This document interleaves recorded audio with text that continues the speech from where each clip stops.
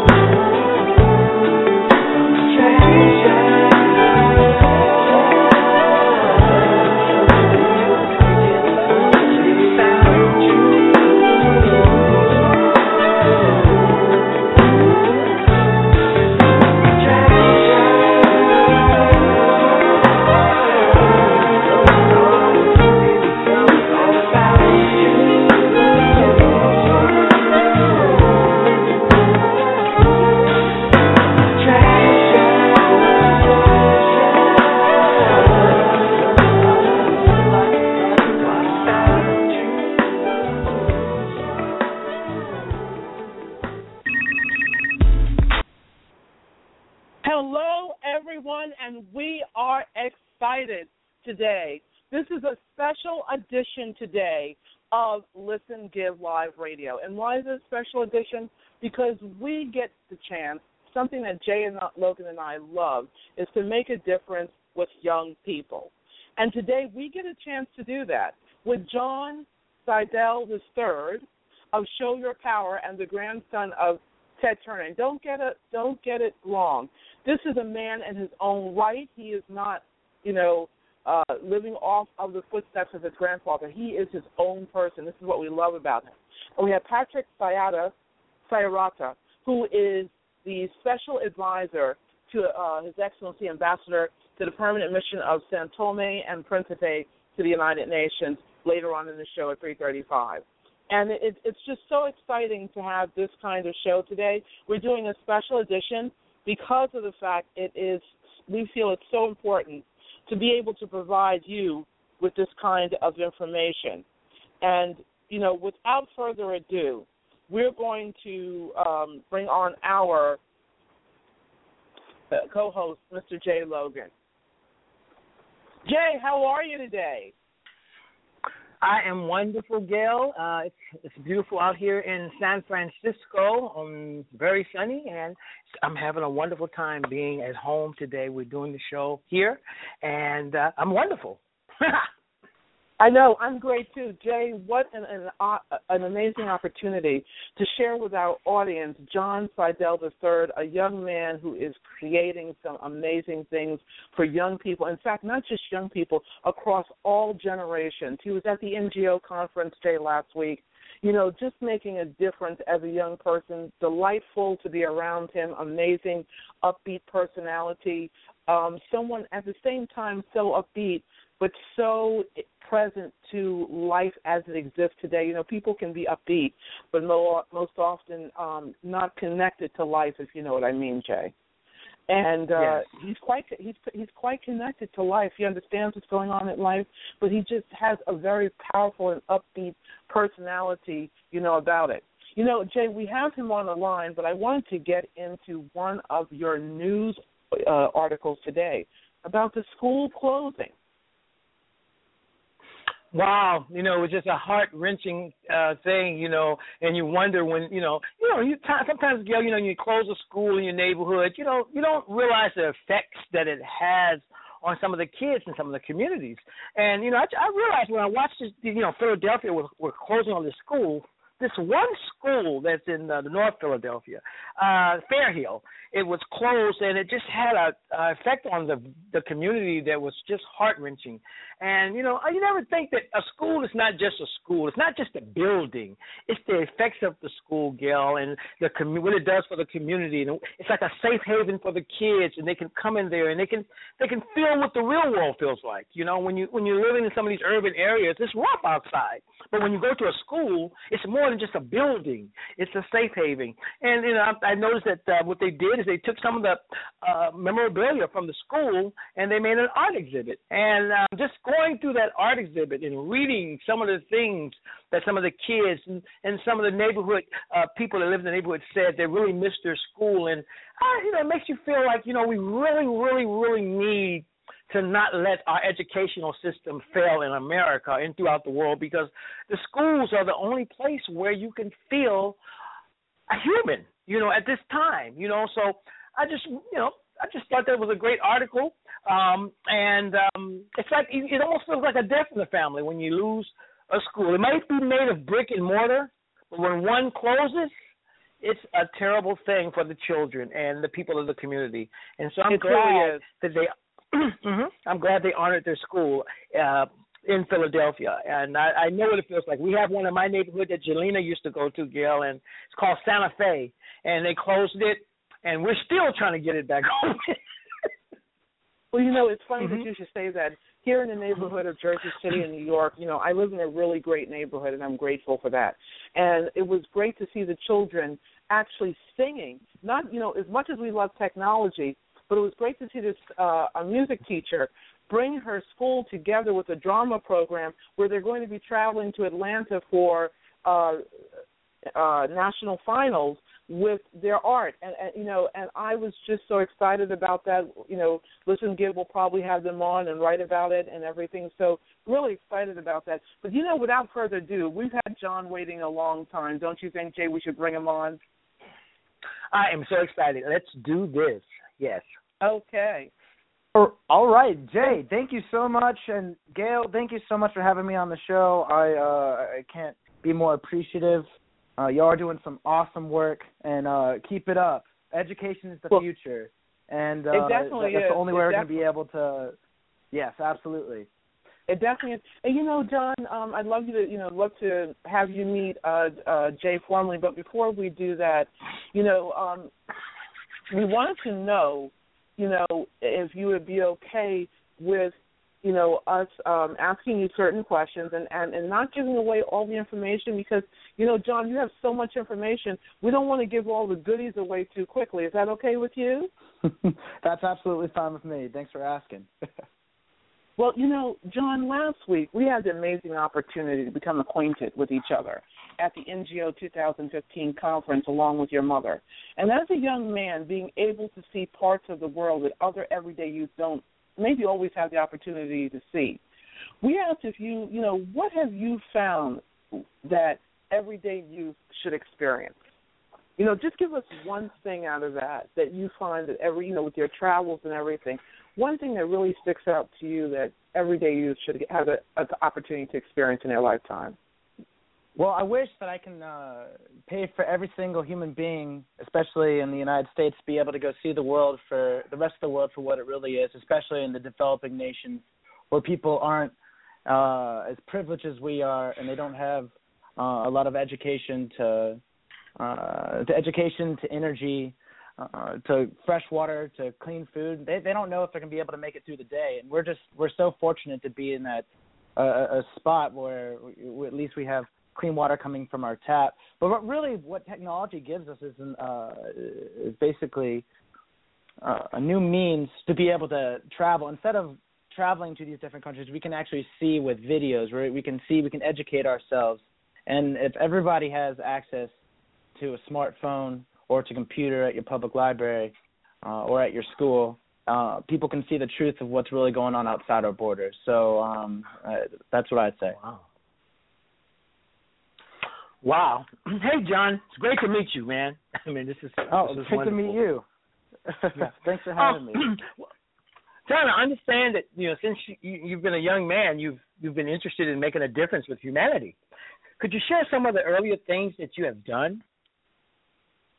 Yeah, absolutely. So right now, obviously, being the grandson of Ted Turner and my wonderful parents, who are both very, very well-spoken and intelligent and smart, just trying to follow in their footsteps and carry on the legacy from my family so that not only can everybody have 24-hour news and have an idea of what's going on in the world, but a way to actually be part of the revolution that's going on as far as sustainability, as far as progressiveness.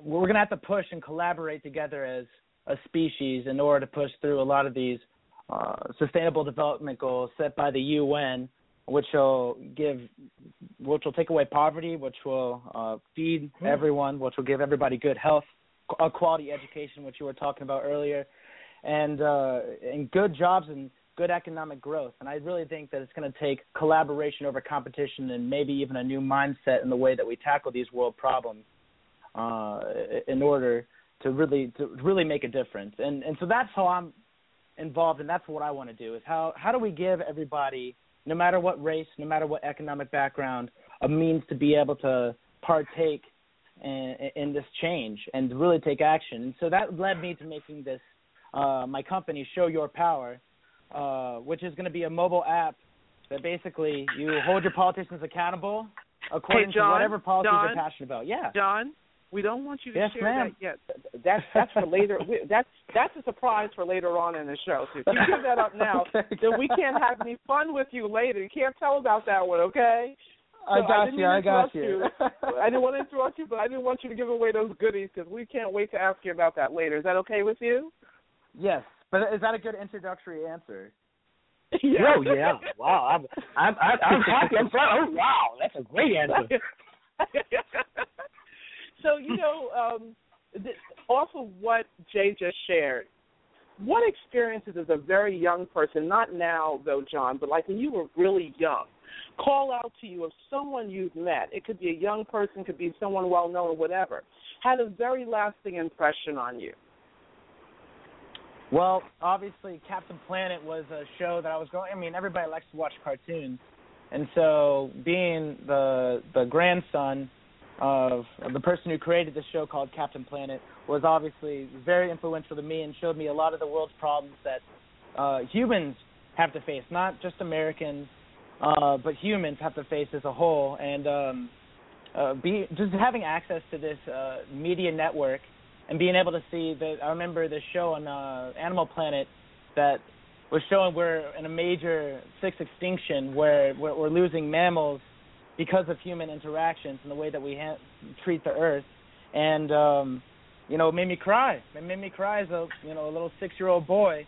And I just wanted to. I was like, well, what can I do? Captain Planet tells me the power is yours, but I don't know what to do. And so that's what's led me into the sustainable movement. That's what's led me to be able to take action on a grassroots scale, and obviously build my company, which we can go into later. I love it. John, this is Joe again. I hear you want to make a difference as well as with climate. Tell us a little bit about that. Absolutely. So I'm obviously passionate about renewable energy, but as passionate as I am about renewable energy, I'm also very impassioned about our addiction to fossil fuels and trying to get off that. That's why I helped lead the Divest movement from fossil fuels at the University of Denver, and it's basically a collaboration from all the way from Harvard to Stanford of all these different universities, churches, different foundations and institutions to divest their endowments from these dirty fossil fuel companies that have political finger and everything. They're very powerful special interest groups. And so really the only way we're going to be able to beat these groups and push forward for renewable energy investment is to divest from what's killing us, what's making our world dirtier as far as health, what's making our energy output unsustainable in short term, and move towards a more progressive and long-term solution. Obviously, that's it kind of gives a little bit of background as to why I'm so passionate about renewable energy, and also another reason why we need another platform, a political platform, to be able to unite and push these efforts through. Wow. Well, I have an interesting question to you behind this one. I want to know is what university are you or have you attended, and what, if any, John, has this had an effect on your direction of both politics, climate, and any other area that you wish to go into? Outside of your parents, your grandfather and everything, your own personal experience at the university and how has that shaped you? Because I think this is something very important for our youth to know. Absolutely. So I went to school at the University of Denver, just recently graduated with political science major and a business minor. And if you don't know, Colorado is a very purple state, and that's a political term for there's a lot of Republicans and there's a lot of Democrats all living in one area that really focus on the issues that make sense. So they're very big with renewable energy. I worked for Senator Udall and John Hickenlooper, both in their campaigns and in their offices. And so I was really in the trenches as far as learning what it means to be in the political system, how social media affects it all, and really how these decisions are really made from a top-down perspective. And so University of Denver has given me a really great background in being able to take action on what I truly believe in and get a lot of perspectives. Because I think so many people are ignorant to the fact that they just don't want to listen to other people's perspectives. They think they're 100% right all the time, and that everybody thinks like that. I think like that every once in a while, and you just have to remember to be an open-minded, and you have to listen to people's arguments and not focus on what makes you different and what you're arguing about, but focus on what the things are that you can agree on and what you can move forward on. And I think that's something that's been missing in our political system for a long time now. Oh wow, man! What wonderful energy you bring, man! You're doing it, man. I just want to know. Me and Gail was talking, and we want to know: do you think youth needs to go to college, or can they make a difference like Randy Zuckerberg or the Steve Jobs of the world? I think you take what you're passionate about, and obviously for me, I had to go get educated, but I think our world is changing. I think the access to technology and what's been able to educate us. I've been able to learn accounting, statistics, and economics, college levels, just from Khan Academy and YouTube videos. And I think, if you have an idea, you run with it. If you already have a solution to one of the major global problems, you run with it. You know, my grandfather didn't graduate from Brown, but he had an idea, and he wanted to take over his father's company and turn it into one of the largest media empires the world has ever seen because he believed in it, he was passionate about it, and hopefully that answered your question. Wow. Yes, it did. Well, you know, it's more than answered our question. So, you know, there's something that you were sharing with me about yesterday, and I wasn't going to put it out there, but I thought it was important for young people to know this because I think any young person, they put their mind to it, and I won't even say young, any person in general, and that's what I loved about your energy, John. You bring with your energy something that I thought was unique in that all of us can relate, you know, no matter what age, whether you're 10, 20, 30, 40, 50, or 80, you know, and these questions, I really want the audience to listen to what John has to say because I was really connected with him yesterday when he was speaking about this, you know, when you said you were late with your parents to a meeting and, you know, you talked about, tell us about the Malala meeting and the young people in your community making a difference and how this inspires you. Because I heard inspiration when you shared about how your parents were in your case. I don't want to let it out the bag, but if you could tell us about those two stories, John, you know, the Malala meeting and also you know, 5 years ago, and the two young people in your community in the schools that you were telling us. Tell us about the two stories and how directly it's an inspiration to you, not others, but to you. Well, but let's start with Malala.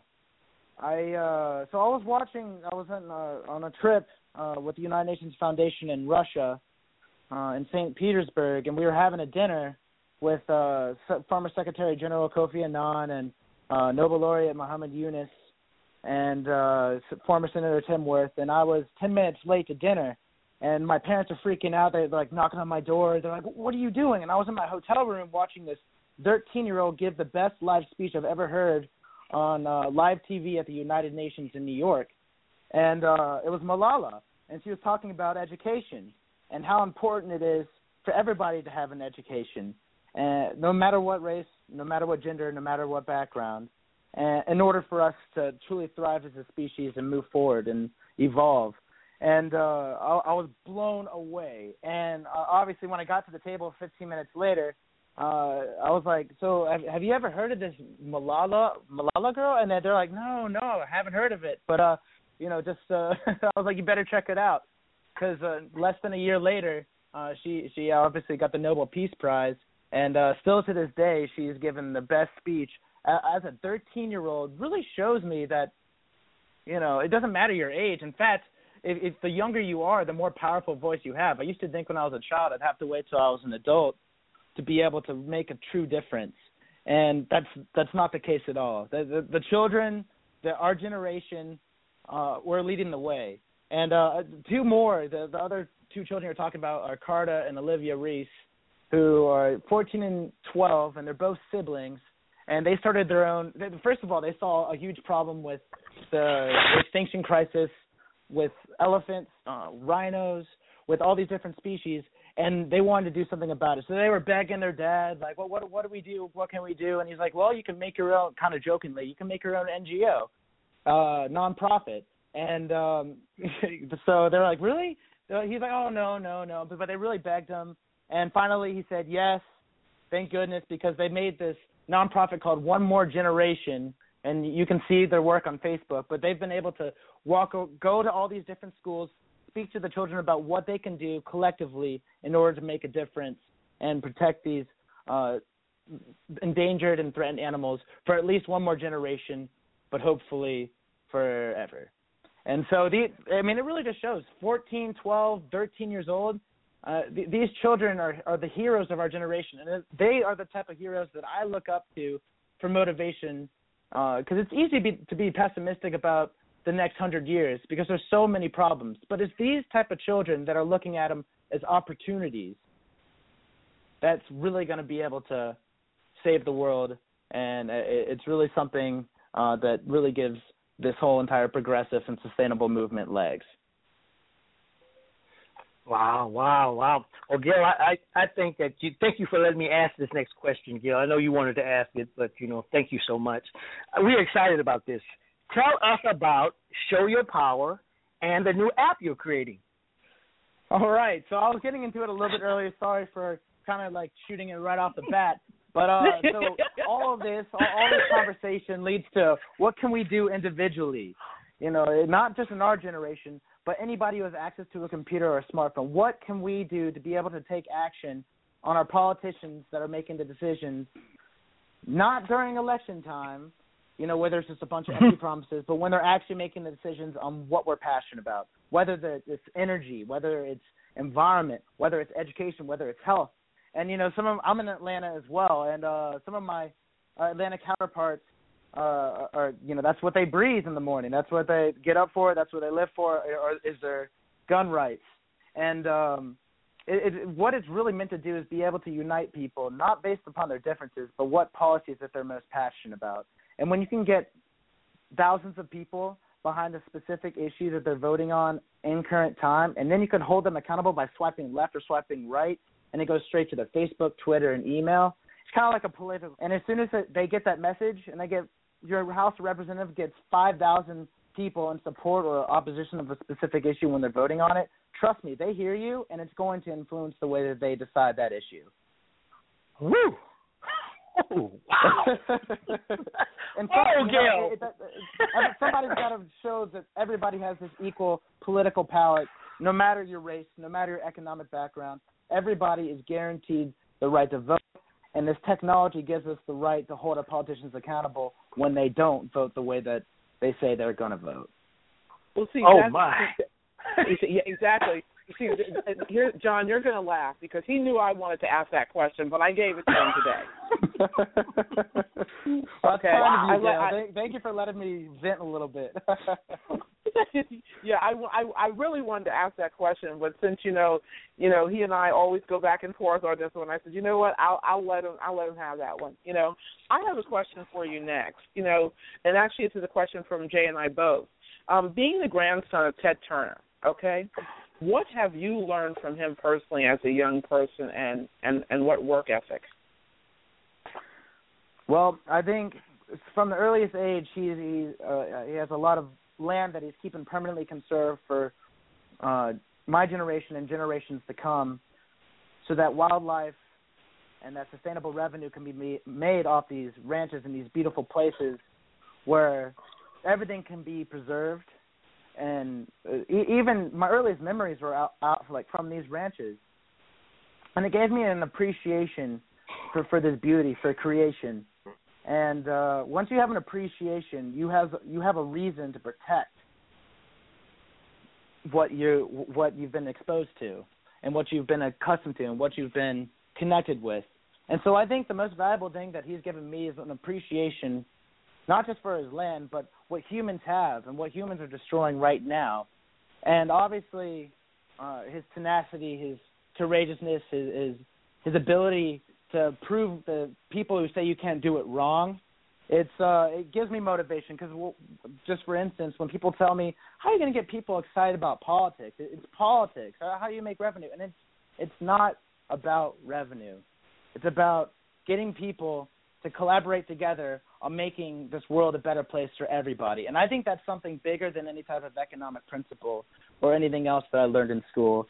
I think that is just a little highlight of what my grandfather has been able to influence on me, and hopefully I can carry his legacy forward as he's a role model humanitarian. He wants to see peace.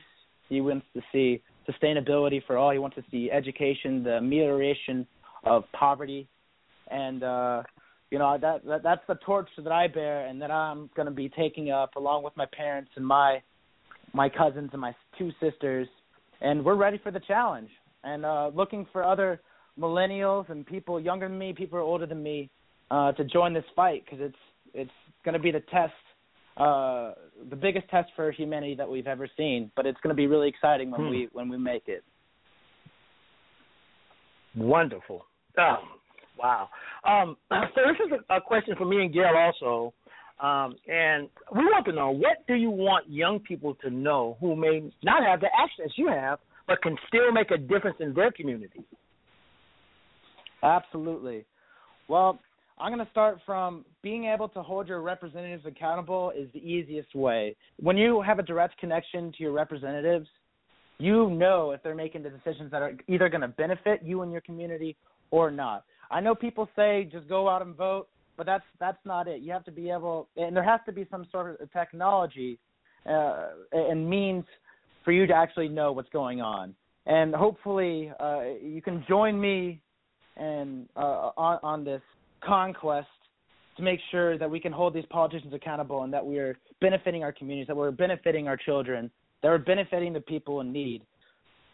This is just one, I'd say that's probably the most significant coming from a political science major, but you got to follow your passion and look at it as there's a lot of problems, but problems are opportunities. And if you're passionate about something, find the problems within that passion and really exploit that opportunity and make the best of it and represent and never forget where you're from. And we're all from, no matter what city, no matter what state, we're all from one blue dot in the middle of a very large, expanding universe. And we're only going to get one shot at it. And so that's really what I got to say. Wow. Well, I know. We're just going to get. Can we sneak one more question in there with you, John? Is that okay? Yeah, absolutely. I'm loving this. I'm pacing around my room. It's a lot of fun for me. Okay. Well, so I have to ask this. This is a star question. Jay and I are in the arts as well as from the business side, and we've met a lot of people like you have. And I just have to know one person. Who do you have a crush on? We're going to get you in trouble a little bit here. Oh, man. Oh, my gosh. Who do I have? What star do you have a crush on? I knew that would catch you on guard left field. Oh, man. That's bad, y'all. Oh, man. Shoot. I mean, the good news is there's a lot of choices. But man, shoot. So I could tell you that I'm into somebody who cares about sustainability and cares about and is passionate about obviously something that's going to benefit humanity in some way. You're gonna get me in trouble. But I have nothing to do with it, John. It wasn't me. Okay, I got you right here.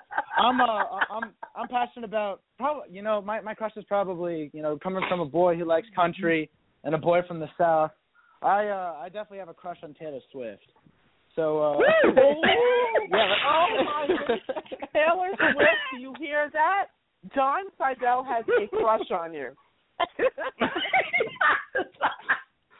Look out.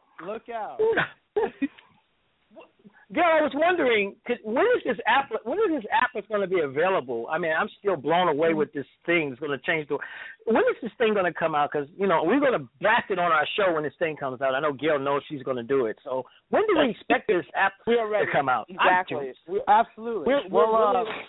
And John, before you go, I just have to say one thing. The reason why we're excited about this is it's going to give people across the board, even the politicians themselves, to really connect with people, which is what government was set up to do when George Washington was here. So this is like really the coolest thing because people will really be able to connect, and I hope they see it that way, that they'll be able to really connect one-on-one with their with candidates. And that would be really great. And then the candidates will be great to be able to see like what's important to people in general, And so absolutely, it's going to be a two-way street. About it. Yeah, tell us about it. Well, our video, we're in collaboration right now with the Underground Network, so you can go into underground.net and go ahead and sign up. We've decided that collaboration instead of competition is something that's going to be able to actually move all of our agendas forward and make this world sustainable, peaceful, and progressive for all people, none, like I said, no matter what economic background, what race, what gender. And so, I mean, you can so we have our Facebook, Show Your Power, and our beta's coming out here in the next few weeks. And we want to have a finalized product so that we can hold the politicians accountable for the 2016 elections. And so go ahead and get signed up, and we'll give you VIP access when the final version comes out in the next couple weeks. Wow. Okay. Well, can you tell them exactly where to go with that? Yeah, absolutely. Underground.net and showyourpower.org. Okay. And those are the two places, and you can follow us on. We have Facebook, we have Twitter for all you millennials out there. I know. My parents are still getting on the Facebook train. My dad, I don't think he's ever going to have any social media, but my mom just got on Facebook. She has a Twitter now and an Instagram. So it's fun. It's fun getting the social media because it expands the type of potential that we have to really make an influence. Because it's not going to be just cat videos and Kim Kardashian anymore. It's going to be taking action on real issues that matter for our human issues. Wow. We thank you so much. We had so much fun with you, I got to tell you. Yes, we did. Same. Thank you so much for having me. You know, yeah, it was just, I think it went pretty blew us well. away. I've had quite a blast. Like thank you for letting me get on here and vent a little of my hopes and some of my frustrations. And obviously you can see I'm an energetic person. Like I said, I've been pacing around, jumping around because I can't help myself. This stuff gets me fired up because we have a real chance to be the generation that changes the course of history. And nothing to me is more important than being able to make this world, make everybody have the same opportunities and make it peaceful and make it sustainable for every single person that is born on this planet. And nothing makes me more excited than be part of that. Well, the future is in good hands. It really is. And what now we have Patrick on the other line. So before you leave off, would you like to say hello to Patrick, John? Absolutely. And it was great. It was great to have you at the conference last week. I so appreciated the opportunity to be able to speak with my mom. It was the first time my mom got to introduce me. Usually I'm the one doing the introductions for her. But it's really special. It was very cool. Is able to speak with a mom. So thank you so much for having me, man. Patrick. It was really great. You both said very different things, and it fit in well with the conference. We were really so pleased to have you both with us. Thank you too. Well, thank you so much, Patrick, again, and Gail and Jay. It's been such a blast. Let me know if you ever want me on again. We do. If I'm ever in San Fran or New York, and let's stay connected. Well, I'll you back on. Number. Yes, we will have you on when you launch your app. So please come back then. Definitely. Sounds good. Sounds good.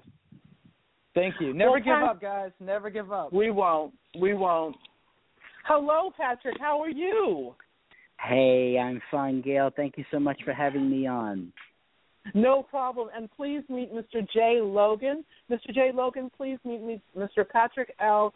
Ciarrota. Patrick J. Patrick. Hi, Jay. Hello, nice to be speaking with you. Wonderful. Likewise. Well, Patrick, we're going to have a little fun with you. It'll be like 15 or 20 minutes out of your day where you get to have some fun. Are you ready to have some fun with us? I'm looking forward to it. Are you kidding? Well, Patrick, we're going to ask you that you don't give away all the goodies too quickly because we have some amazing questions for you where we want the young people to really learn about you as a person, not just Patrick who works at the UN and does all these amazing things at the UN, but Patrick who really, Patrick's journey there. Is that okay with you? So we ask you that you tailor your answers to the questions because if you tell too much ahead of time, we can't get, all the good stuff will be gone before we finish. Is that okay with you?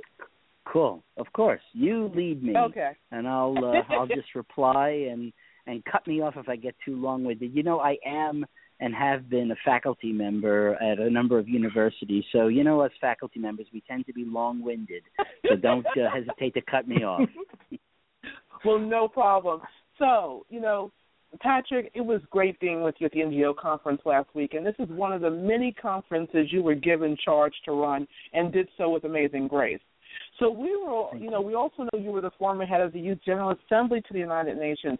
You know, I want to know, how did you get started so our young people have an idea of what it would take for them to live their passions?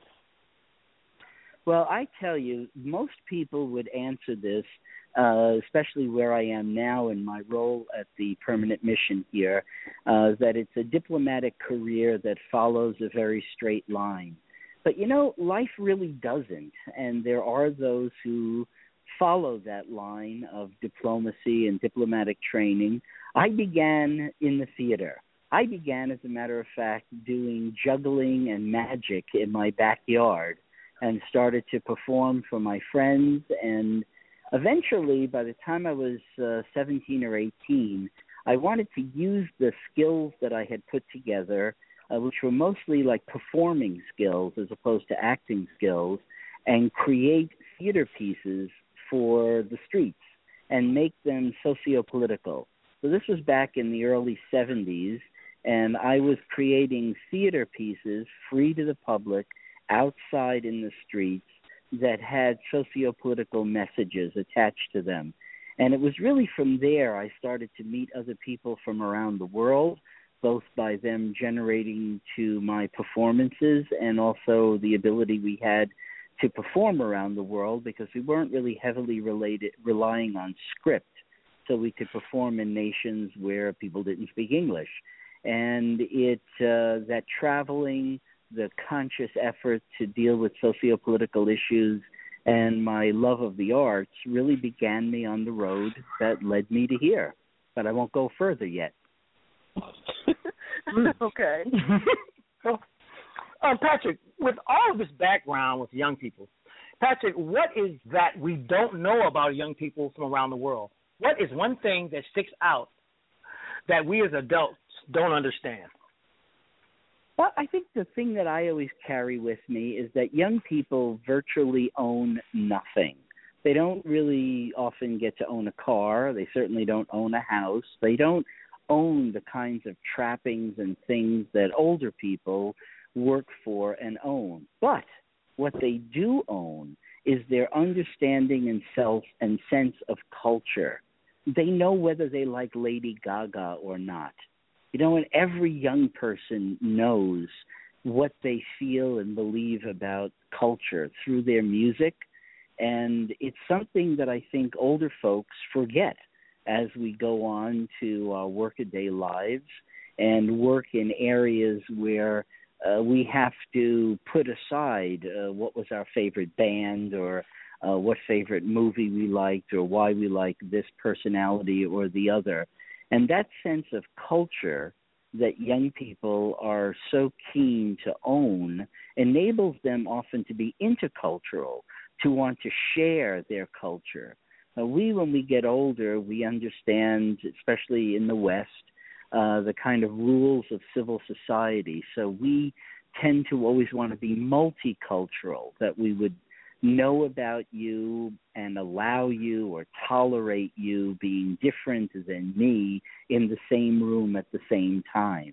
And that sense of tolerance and multiculturalism is something that is kind of a burden, where interculturalism, the idea that I love to share, I love to learn what Gangnam Style means and is doesn't come with the burdens that multiculturalism often comes with, and with tolerance that sometimes sounds to me like I will just tolerate you.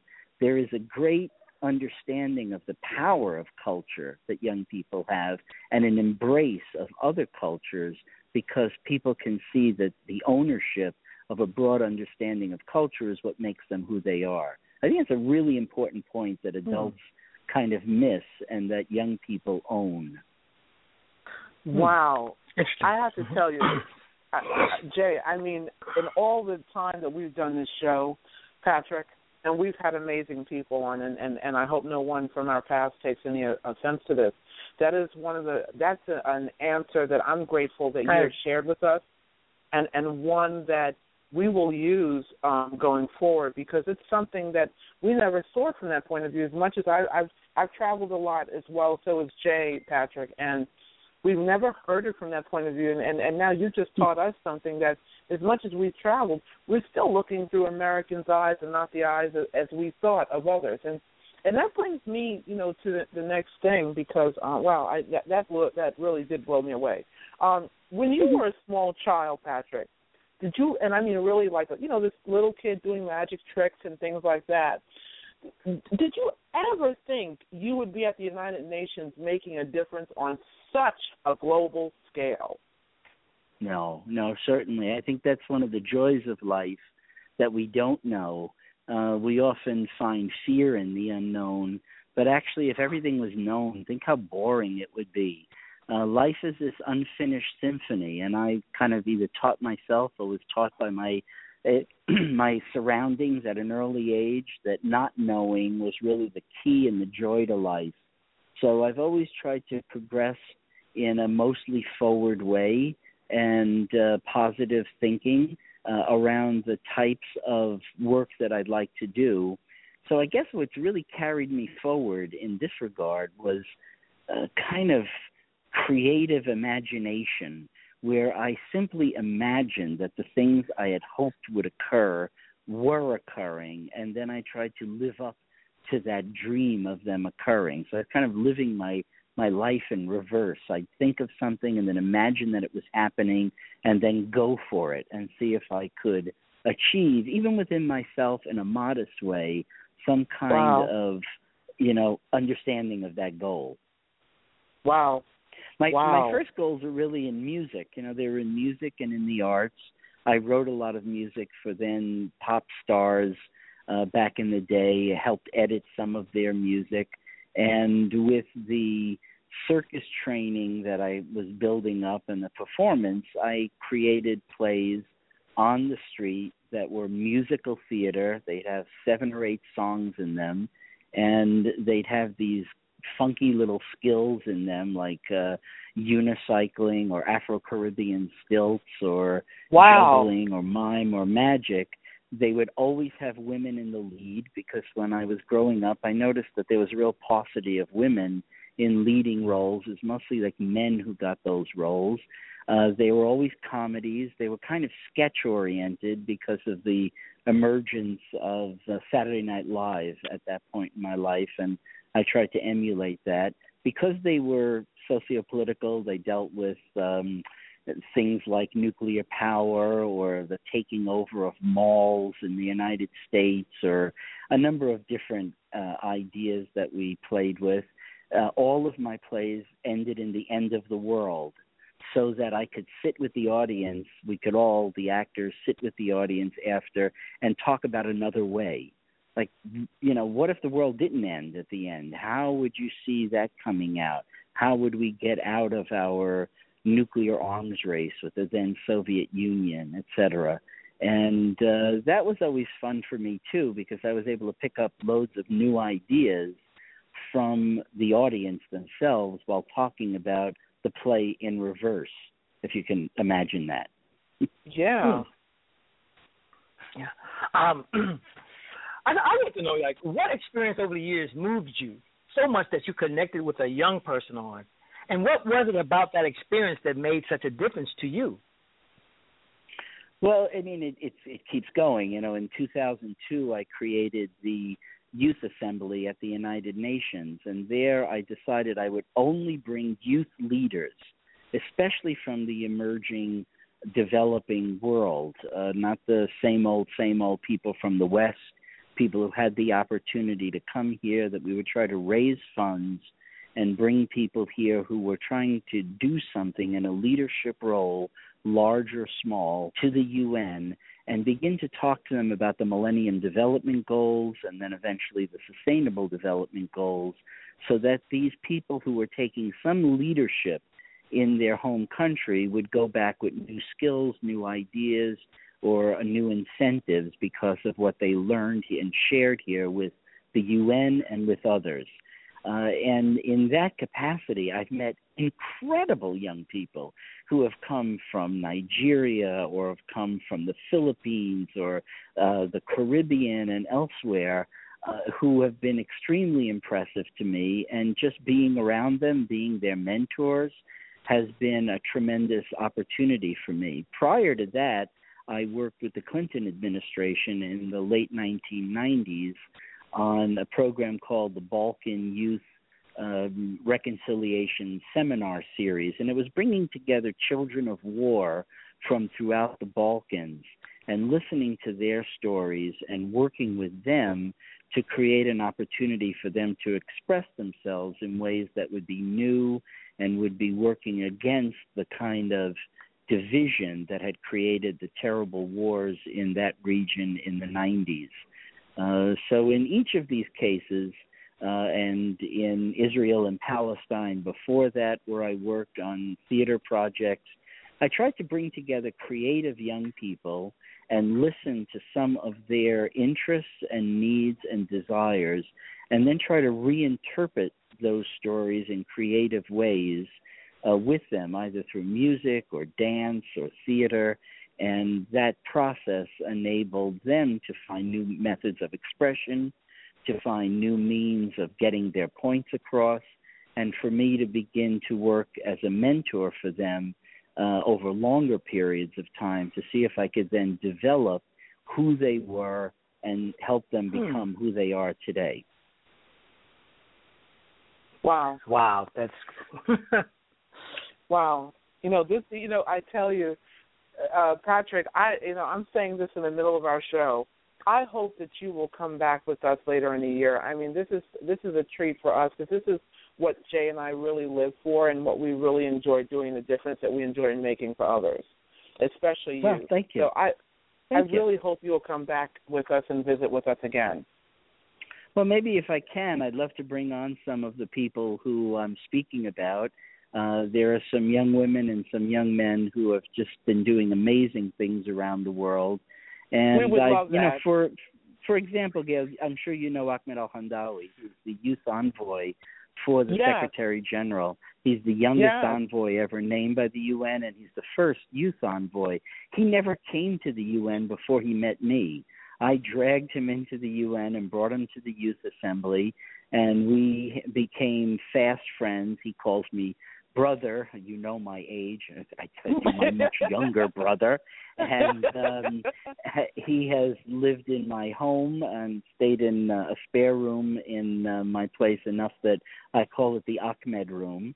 And Ahmed, was a young guy when he first met me, and he has grown into this spectacular representative of youth who travels around the world and listens to youth and brings marginalized and other youth into the process of policy. He has said, and I've heard him say to the Secretary General, I don't want to see the UN do anything for youth unless youth is involved.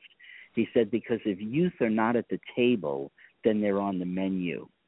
And I've been with him and with other young people like him who have just been able to do amazing things in countries near and far, especially in countries that are developing, that seem to defy the odds. Patrick, we don't want you to give away too much because we got a few more questions for you. But we would, just to let you know, we would be very, very open to that and would love to have you do that. And actually, it's funny that you mention this because one of my next question to you is, what are some of the places in the world you have visited that have had a profound effect on you personally, Patrick, and meeting other young people? And what did it have you appreciate about your own life? Well, certainly the work in the Balkans was very influential on me. I hope it was also influential to the young people I served because we dealt with things like love versus honor. I felt that this was important because there were young people who I saw there who were fighting, killing each other on all sides of a very multipolar war. who didn't really understand why the adults had led them into this war. So I responded with theater, and I did Romeo and Juliet, which is about love versus honor. And there were many, Serbian boys who were skinheads who could have broken me in half if they felt like it. And there were these young, tender Muslim girls, and some were lovers. And I know that on both sides they were embarrassed by the fact that this Christian Serb loved this Muslim Albanian, for example. And so I watched young people looking at a 300-year-old play that most of us consider a fossil, Romeo and Juliet, crying in the back of the theater. Guys who could have broken me in half crying because they knew that their love for that other person was dishonoring their family. At the end of the Balkan Wars, I did The Tempest by Shakespeare, which is about the reconciliation of brothers. And it also takes place on a foreign island, which the Balkans were to the rest of Europe at that time. But similarly, in other instances, I've tried to make programming that works with young people to both empower and enable them. And then I fall in love with the country. I've just been in Albania recently. I've worked in the Philippines extensively. I worked with President Abdullah in Jordan and President His Excellency, His Highness King Abdullah and His Highness King Mohammed in Morocco on youth issues, where I've been a kind of go-between between Muslim Arab youth and Jewish youth from the Israeli state, working together on projects with Nobel laureates and with MacArthur awardees.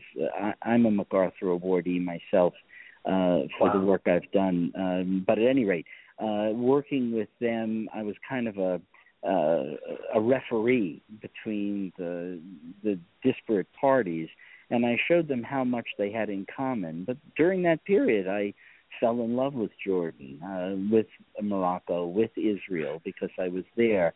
Usually I'm not really moved by places because every place is nice, and Gail, you and I live in New York City. What's nicer? But it's really about the people, You go to some place and you work extensively there, and then that place has a visceral memory. I'm leaving Friendship Ambassadors Foundation currently, and I'm beginning to work more at the UN. I really cut my eye teeth in the 90s in Eastern Europe, and it really just calls me back. Maybe it's a victory lap, but I'm not going back to Prague or Budapest or Sofia because they're lovely towns. It's because I met people that I grew up with there, maybe who were much younger than me, but we all grew up together during very difficult, intense programs. And now those places are etched in my mind forever, and I need to go back and sort of embrace the place as well as the people. Well, before we go, we have just 4 more quick questions for you, but before we go, Patrick, I believe there's someone who has a question for you live on the air. Would you hold on a moment? Sure. Hello, you're live on the air. Do you have a question for us? Yes, I am just kind of really wondering, what we can do as a society right now, or even a smaller part of society, like down to community level, what we can do about getting the children that are not motivated to be involved in these changes to get involved. There seems to be like a regular circle of people that want to do good and that want to do positive things. They're involved. It's the ones that are reach out and get them involved and engage them, outside of the normal things that are being done regularly. We just see a lot of them not being reached, Mm-hmm. Well, I really Patrick, personally would you mind answering that? Yeah, no, I'm starting to. I really don't believe in the importance of old age and wisdom. I do not believe in the importance of youth. For me, everything is intergenerational. The older folks bring a sense of experience and can sometimes repose questions or ask questions to young people who have a tremendous amount of energy, talent, and wisdom in terms of new technologies that we don't have. And I think it's incumbent upon the older folks to find out what excites people. I've worked in Brooklyn teaching math at one point, and a lot of people gave up on the young people, especially the young African-American males I was working with in terms of math. And I found that they were particularly interested in sports. I mean, if you're a sports fan, what is sports without math? How do you know the baseball percentages of the batters? What happens when you throw a basketball? It creates an arc. What are the percentages of you getting the ball into the net? These things become fascinating to people who are already interested in their particular love. So by starting those young people looking at that point, I was very young, so I'm embarrassed to say, I remember my first question is, we all know Willie Mays is great. How do we know how we get to his batting average? And within a week or so, I was teaching these young people who had no basis in math, trigonometry, and algebra by not teaching them trigonometry or algebra, but merely solving problems within a context that they felt very comfortable within. And I think that that's true of every young people. They may be uninvolved in what we would like them to be involved with, but they would have their own interests that we need to help bring out, perhaps. I mean, that may be a help. Interesting. Can you hear me? Yes. Okay, great. As a follow-up, I think that's a very interesting and valid point, because I think it has to do with kind of getting to a person's passion. Like you're saying, if it's sports, if it's math, if it's biology, if it's human rights, whatever, if we're able to get to the youth's passion, then it's easier to use that as a vehicle to kind of transcend it into broader ideas, concepts, or markets even. You know what I mean? So I think that was interesting. I think that's really valid. I know a lot of young women who are interested in fashion. And, being a guy, I'm not. But if you talk to young women who are not that interested in other things and talk about sustainable fashion or how sustainable clothing can be made or how clothing can be shared, sort of come at it from their interest and then bring it to the larger interest, you do find that people go, wow, that makes sense to me. And then you can become an agent for their change. That's really great, man. I have to agree with you. Obviously you're doing this for a reason because you know something. I would hope that a lot of people have kind of a broader idea or are more receptive to the broader scope of how to reach the youth. You know what I mean? Because the youth is the future. So I really think it's just really, really important that you broaden your idea of and not being so secular in one's thinking about what you're going to do or what thing you're going to change, because you don't really know what's going to change until that change is facilitated. And it can be different for 10 different people in a room with 10 different passions and 10 different ideas of change. So I think that's really cool, man. Really cool. Cool. Very, very cool. Thanks. Well, thank you for the question. Thank you for being on the show. And what state are you calling from, sir? I'm in Greensboro, North Carolina, and my name is Donna B.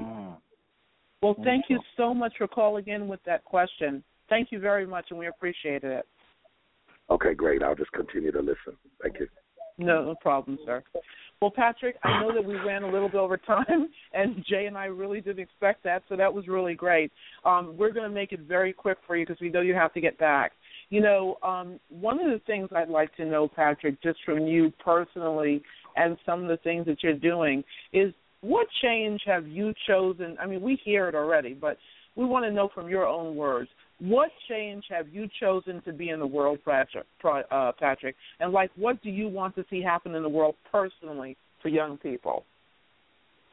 Well, the number one change, as I announced at the conference after 22 years of leading a very successful foundation, Friendship Ambassadors Foundation. I'm choosing to leave in order to have younger people take over. I think that succession within the nonprofit world is essential to keep nonprofits healthy and growing. And many of us find that very difficult. I'm finding it very difficult. It's hard to give up something that you love. And what I hope for in young people is that they accept not only the challenges before them, but find mentors so that there is an intergenerational relationship with the ones who came before you.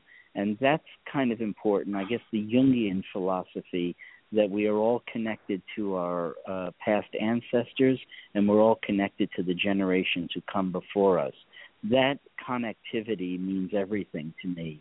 And I'm on the first week of my new life after 22 years, so ask me again in 6 months. Patrick, I hear you love the arts, and you've had some people sing songs that they never thought they would sing. Could you tell us about your experience and how fun it was? And what was that? And how fun it was, the experience of Well, I mean, it was tremendous. First of all, my work in the music field goes back to the late 60s, early 70s. I mean, what more needs to be said? For me, that was a real renaissance in popular music, and you had everyone from the Beatles to the Rolling Stones to Bob Dylan to especially Joni Mitchell, who had a tremendous effect on me. The band, many of these groups that I knew and worked with, played with, and wrote for in some capacity or another, all meant a tremendous amount to me. So it was a tremendous amount of fun being alive during that time and being an actual participant in some of that work, having, albums on my wall with my names on them. I still have albums, if you can imagine, on my wall. But that was a lot of fun. But moving that into a socio-political context, in Greensboro, North Carolina, I directed a play that dealt with a video game. And it brought a lot of these kids who were not interested in nuclear power to see the show because it was a fun show about video games. And it was just a video game that actually was a construct for the difficulty between the Soviet Union and the United States. And so I was able to use the game as a way to get people to start thinking about that context. And again, it was a lot of fun to interpret something that is of street popularity into a heavier motif. And I love to do that, to bring things that are maybe a little heavy down into a pop realization that young people can embrace, understand, and then hopefully get motivated to act upon. Wow. Are you still? I'm just saying, what an ambassador! I mean, you're just you all over. I mean, golly, Gail, we'd love to have you back because you got so much. There's just so much going on. I don't know. My mother hears these stories and says, "Man, you should write a book. Just please wait until I pass away to do it." You really should. She's afraid of what she's going to read. Should. Well, Jay, I think we should skip to the very last question because we're going out of time. Okay. And Jay and I have a personal question for you that's coming from our hearts and something that Listen Give. We're not just media, Patrick, as you know. We do a lot of work and intending to do a lot of work with like Global Citizens. We're hoping to do a partnership with them shortly, and we have other major partnerships that we make a difference with nonprofits, and especially with youth and education. That's why we were so happy to have you on. So Jay, let's say this question to Patrick together. Okay. Hey, how does music affect global issues? Well, I think that I mentioned that young people own their knowledge of whether they like Lady Gaga or not, or Miley, whatever, whomever. But it transcends logic and language often. And that transcendence is understood by young people, but it's also a means by which others can find their way into conversations that they feel are too either intimidating or with the lack of passion that sometimes happens when you just have a logical discourse like we're having now. music can transcend that. You know, everybody sings in the same key. I mean, if you get a choir together, they can be Russian and African and Northern European and American, but they all have to sing in the key of C. I personally sing in the key of H, which is why I don't sing. But if you think about it, theater, music and dance in particular force cooperation in a very scientific way that enables people to kind of be liberated by the fact that they don't have to worry about what key they're singing in. That's written. And then they can just vocalize or make music together as musicians, and that brings everyone together. I currently have I have a CD out right now that I produced last year called The Ambassadors Sing for Peace, and I got together 5 sitting permanent representatives and had them sing 12 songs of peace during Christmas, and it brought them together. And now I have a rock band. We're going into the studio on September 13th. Permanent Representative Ambassador Oh Jun from the Republic of Korea on drums. Wow. Simona Nicolescu from Romania on tambourine and lead sing. Ede Peterson from Denmark on lead guitar, and it goes on. I have 6 sitting permanent representatives going in to do a rock CD on September 13th. And I do think that music just simply brings us together in ways I wish I had time to explain further. Oh, my God. Patrick, I have to ask you this. We're putting you on. My goodness. Patrick, you have no idea. So I'm always talking to Jay about intergenerational communication. I mean, between generations. He knows how I believe in taking music of different cultures and bring. Patrick, we love you. I have to ask you, would you be willing to come back next Wednesday for even 10 minutes for us to hear the rest of your answer? Oh, well, certainly. You could just let me know in advance, and I'll make the time for you. I'm a free man now, so I do have much more time. I just hope my ambassador isn't listening, because it'll give me even more work. But I can really manipulate my schedule. I'd love to talk to you about Ambassador Simona Nicolescu and how she grew from a young girl who was a communist in Romania and hated America to really understanding and loving the entire world through her work in music with us. So, and we would love to share with you about our project that we have coming there for the song that we're giving to the UN. So we would love to share that about with you offline. Wonderful. Thank you so much, Patrick. You have been just an amazing. You and John, my goodness, we. Yeah, I heard you say the same thing to John. You say that to everybody. No, actually, Patrick, let me tell you, there are guests that we have to, we love all our guests, but when I have to tell you that you and John, really, we really don't say that to all our guests, trust me. Patrick, she doesn't say that to me, so I'm just letting you know firsthand. Well, it was a pleasure. It was really a pleasure.